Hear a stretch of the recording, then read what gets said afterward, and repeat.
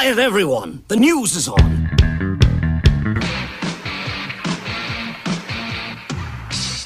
Rolling Stone founder Jan Wenner was removed from the Rock and Roll Hall of Fame's board of directors. The reason was because of some racist and sexist statements he made in an interview, statements for which he has apologized. Ann Wilson of Heart fame has a new album coming out. Her first single is called This Is Now.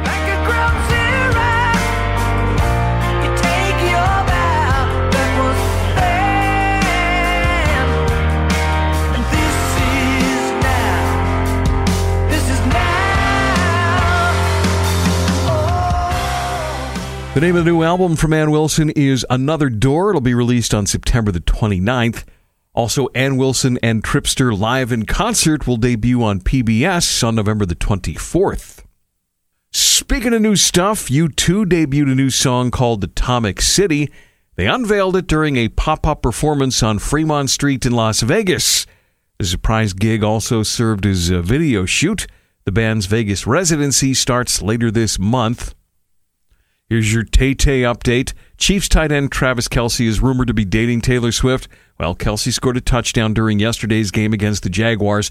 So the CBS announcer made a Taylor Swift reference saying Kelce finds a blank space for the score. Yeah, that's why he gets the big bucks.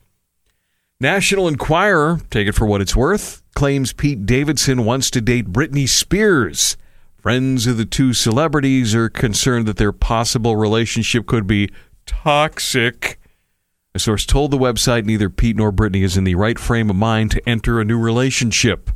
Gee, do you think?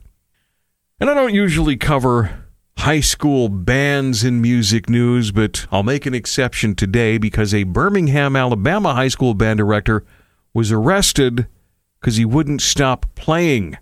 Police were trying to clear out a stadium after a game.